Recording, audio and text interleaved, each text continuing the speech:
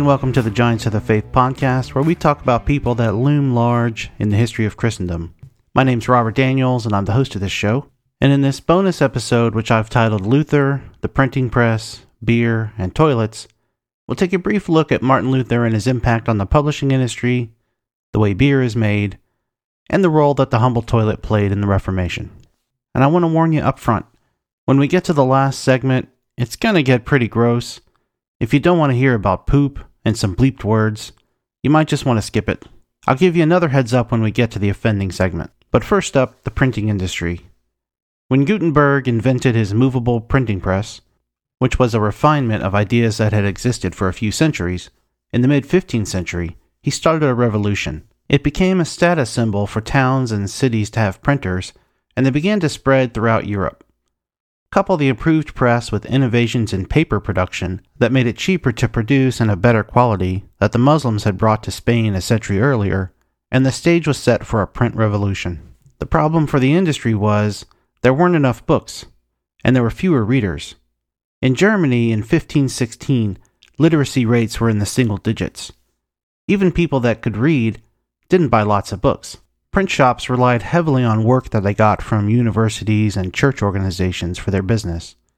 But the printing industry, young and immature as it was when Martin Luther published his 95 Theses in 1517, had robbed many a man of his livelihood and crumpled his dreams like so many wadded up pieces of paper. That all changed with the advent of Martin Luther's superstar status. Luther's ideas became so popular and spread so quickly that he almost single-handedly saved the printing industry in parts of Europe, Germany especially. Between 1516 and 1546, 3.1 million copies of Luther's works were printed and sold in Germany alone, and that doesn't include sales of the Bible and New Testament that he translated to German. This is in a place with a population of only 12 million at the time, and where 90% of those people could not read at the start of the Reformation. For a time, printers sold out of Luther's works as fast as they could print them, and other reformers found success printing their works as well. The world needed the Reformation, and the Reformation needed the printing press. The printing press allowed the message of the Reformation of the Church and the Gospel to spread far and wide. It was about as fine an example of a symbiotic relationship as you can find. By the way, Luther never saw a dime of profit from his books and pamphlets. Copyright laws were non-existent then, and anyone that had the means was free to reprint whatever they wanted, whenever they wanted.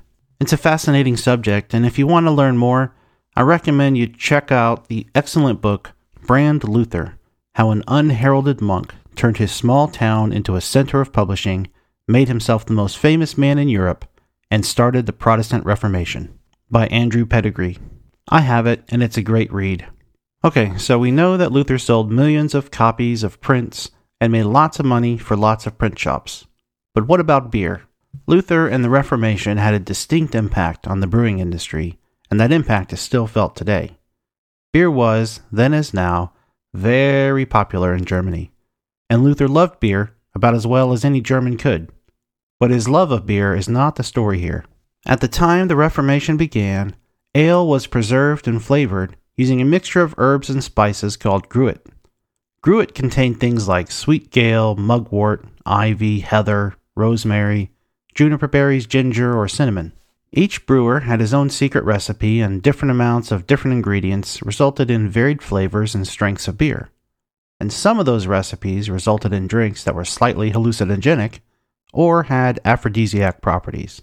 This impacts us in our story because the Catholic Church had a monopoly on gruit. It sold and it taxed it. You can imagine that the Protestant brewers were none too fond of putting money into the church's coffers. So they started using hops as an alternative preservative and flavorant.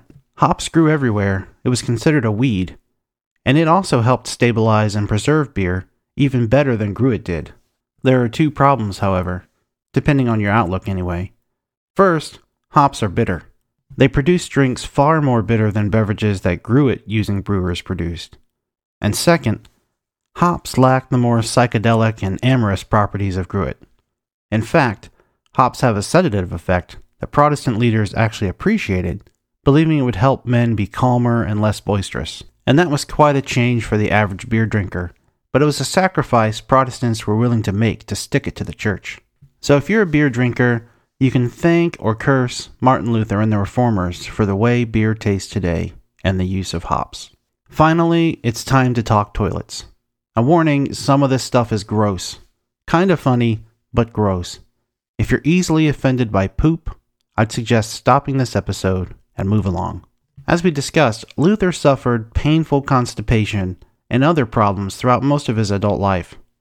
In Wittenberg Castle, the only heated rooms were the towers, where the lavatories were. Therefore, he spent a lot of time on the toilet. He needed to go, but he also enjoyed the warmth of the room. And it was there, on the toilet, in the tower, at the Castle of Wittenberg, where he first fully understood the doctrine of justification by faith alone. He wrote after one lengthy toilet session, "These words, just and justice of God, were thunderbolts to my conscience. I soon had the thought that God's justice, which justifies us, saves us. And these words became a sweeter message for me. This knowledge the Holy Spirit gave me on the privy in the tower." So to some degree, we can thank Luther's irritated bowels for the religious movement that they helped begin. Perhaps because Luther spent so much time worrying about his gastrointestinal system, he also often spoke, acted, and wrote scatologically. Disgustingly, Luther and his friends would use copies of his enemies' pamphlets as toilet paper. Even worse, they'd sometimes mail the used paper back to the authors.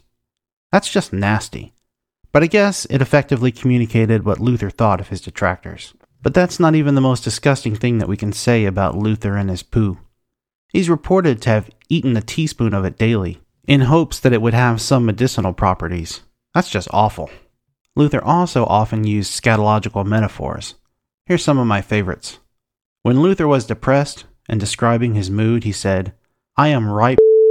So is the world, a great wide hole. Eventually, we will part." Once, when Luther had spent some serious time on the toilet praising God, he mocked the devil. "I am cleansing my bowels and worshiping God Almighty. You deserve what descends, and God what ascends." Luther often talked of his disdain for the devil, using poop as his vessel. He once said, "Dear devil, I have shit in my pants and breeches. Hang them on your neck and wipe your mouth with them. And also, I resist the devil, and often it is with a fart that I chase him away." He didn't spare the Pope either, calling him a Pope who worshipped Satan and licked his behind. Luther also commented on the Pope's flatulence. He said that the Pope's farts were so loud, quote, "It is a wonder that it did not tear his hole and belly apart." Scatological humor wasn't singularly Luther's, of course. You should see some of the things that Mozart wrote. But it's an interesting observation to see how crude and vulgar a man who chased so intently after the gospel could be. Well, that's all for this bonus episode. Thanks for listening. Until next time, God bless.